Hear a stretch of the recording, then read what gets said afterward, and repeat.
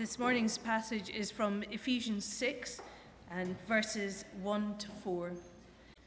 Children, obey your parents in the Lord, for this is right.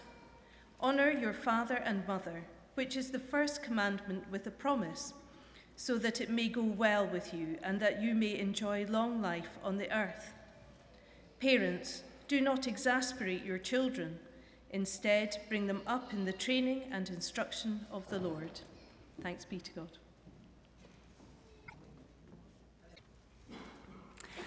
So in our Bible passage this morning that Katrina just read, Paul, the author of this letter to the Ephesian church, the early Christians, is continuing to speak to them about the importance of relationships as the context for the mission of the church. And Paul is talking here all about rights and responsibilities. Rights and responsibilities. As Christians, because of Jesus' death and resurrection, you and I have rights as children of God.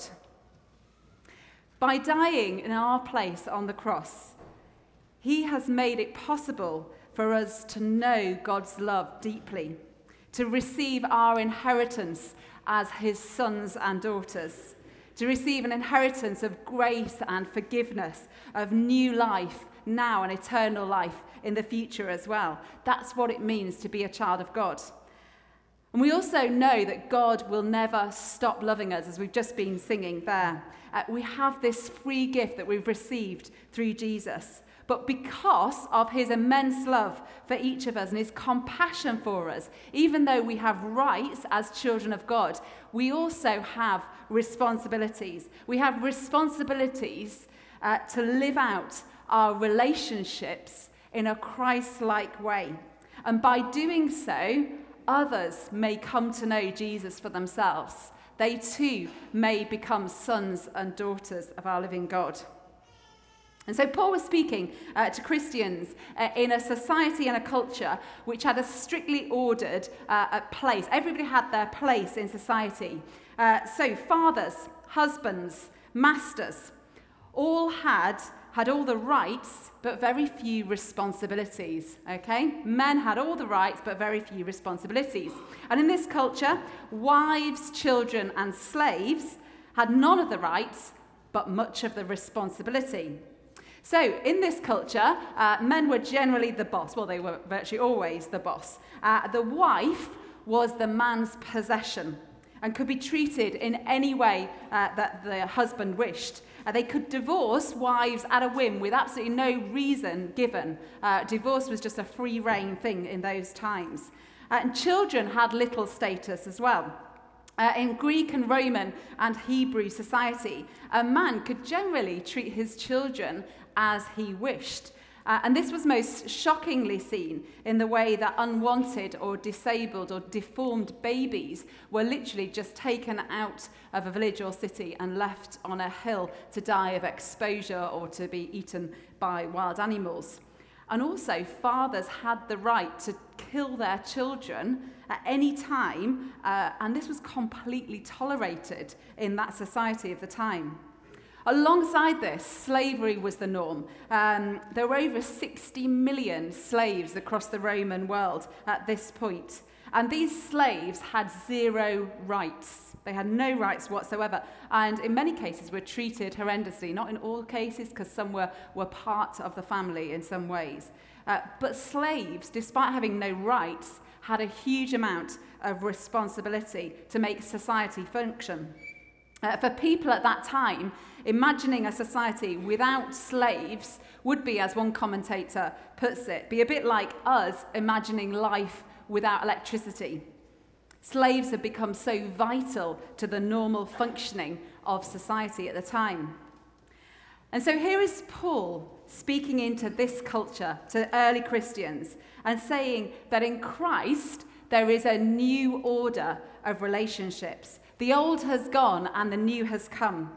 And he's saying you might be living in a Roman Ephesus in AD 70 or something, but you're part of God's kingdom.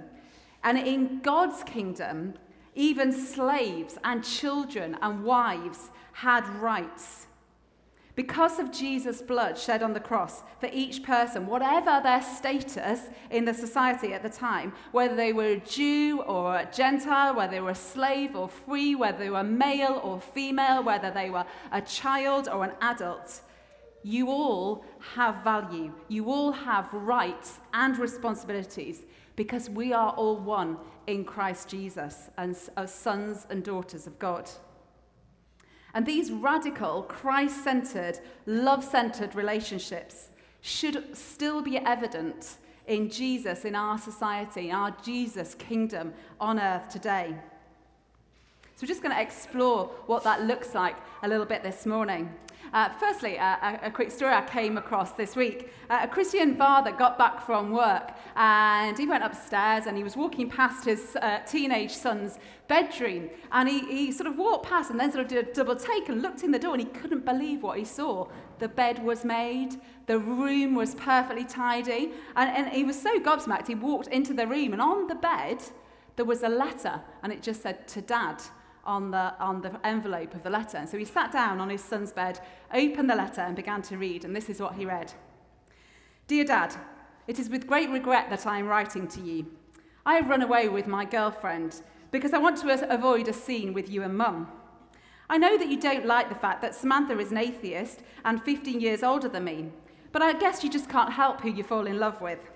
I love her skinhead, all her tattoos and all her body piercings over her whole body. Since she became pregnant, we've grown even closer, and I know we will be happy living together in the commune." Excuse me. It's not that gobsmacking, I'm just joking. "We want more children together, although it's pretty crowded with her 3 other children from previous relationships.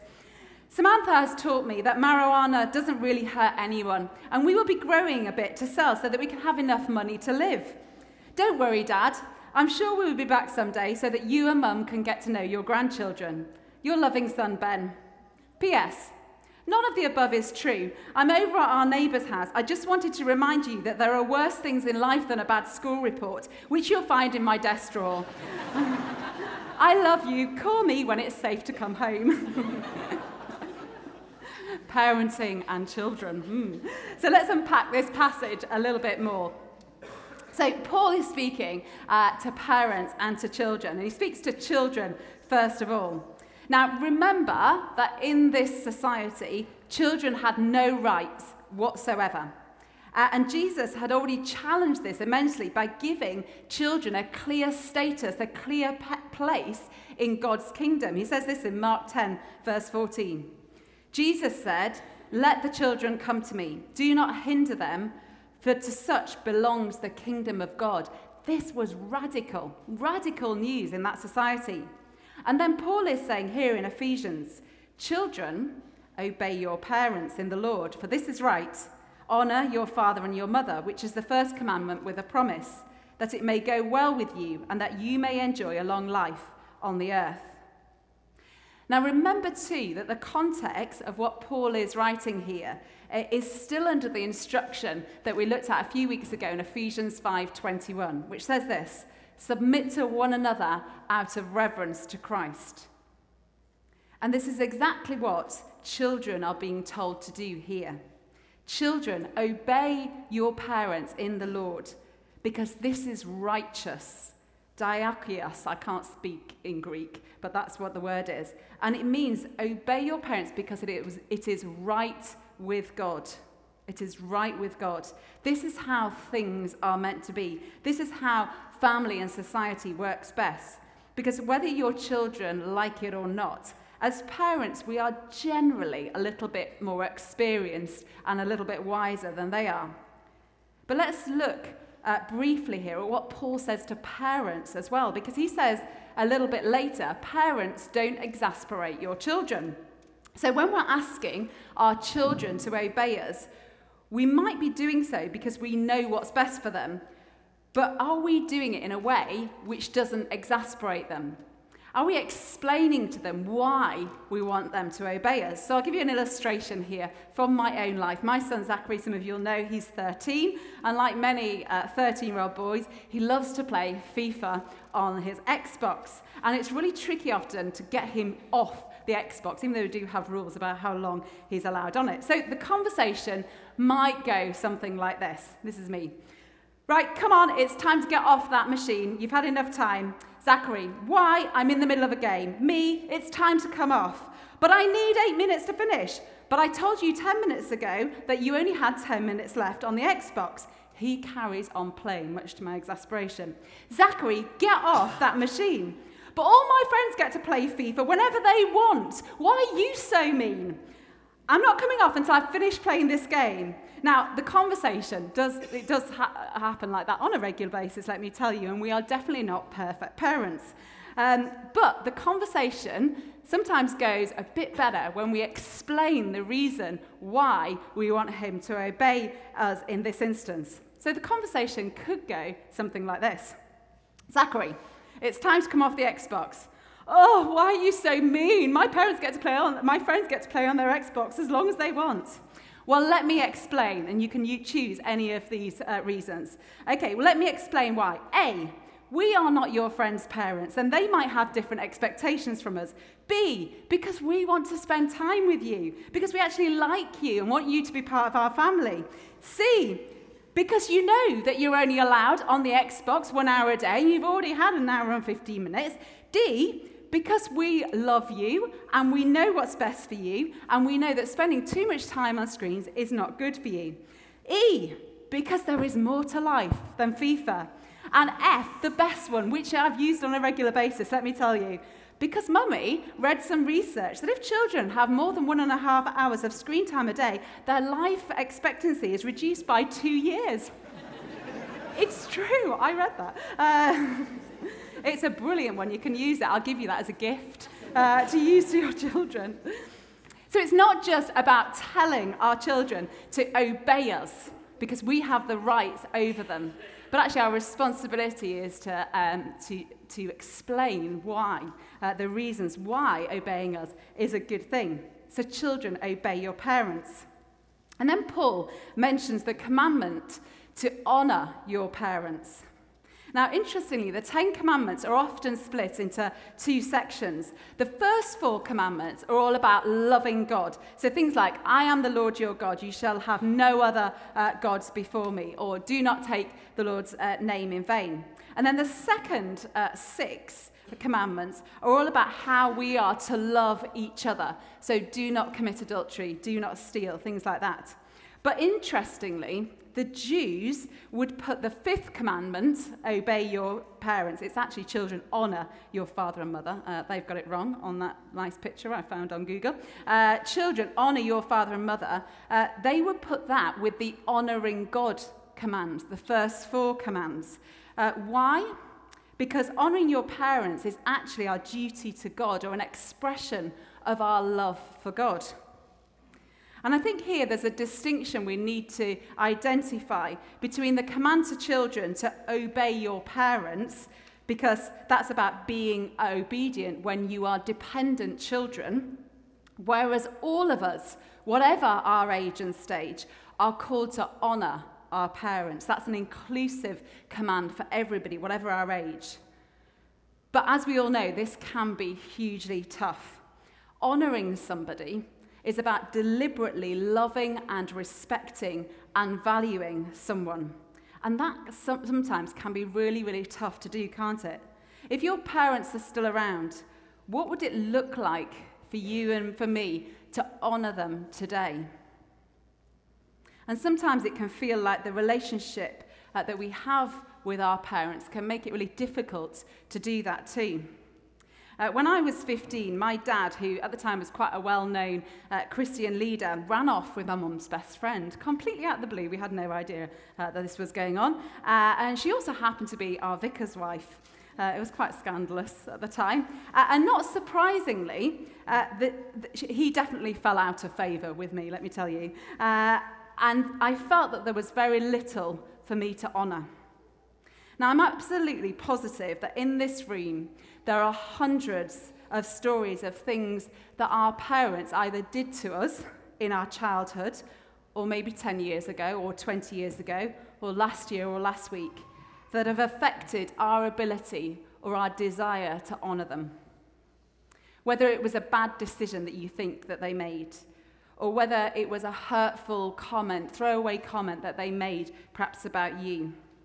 Maybe abuse, maybe a damaged relationship, maybe a lack of love that you felt at some point in your life, maybe selfish behavior. Many of these things are horrendously damaging things to go through. And parents do hurt us, not because they want to always, even though that does happen, but because sometimes it's just that they're broken human beings living in a broken world, the same as us.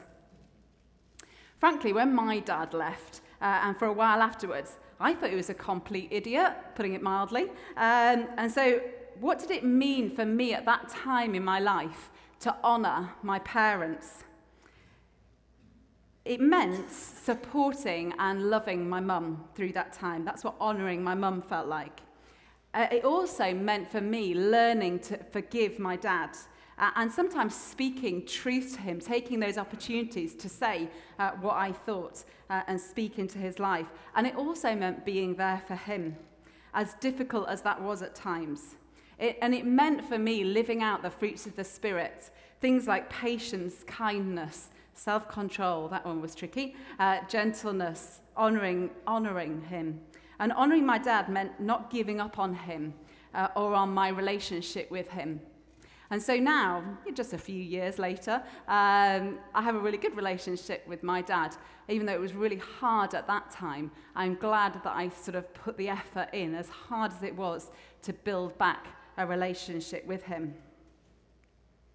And what about those of us who perhaps are here this morning and have no contact with our parents, or our parents have died, and there is stuff that's left undone for us? Maybe you've got hurt hovering around. Maybe you're sat there thinking, what right have my parents to my honour and respect? And there's no easy or pat answer to that.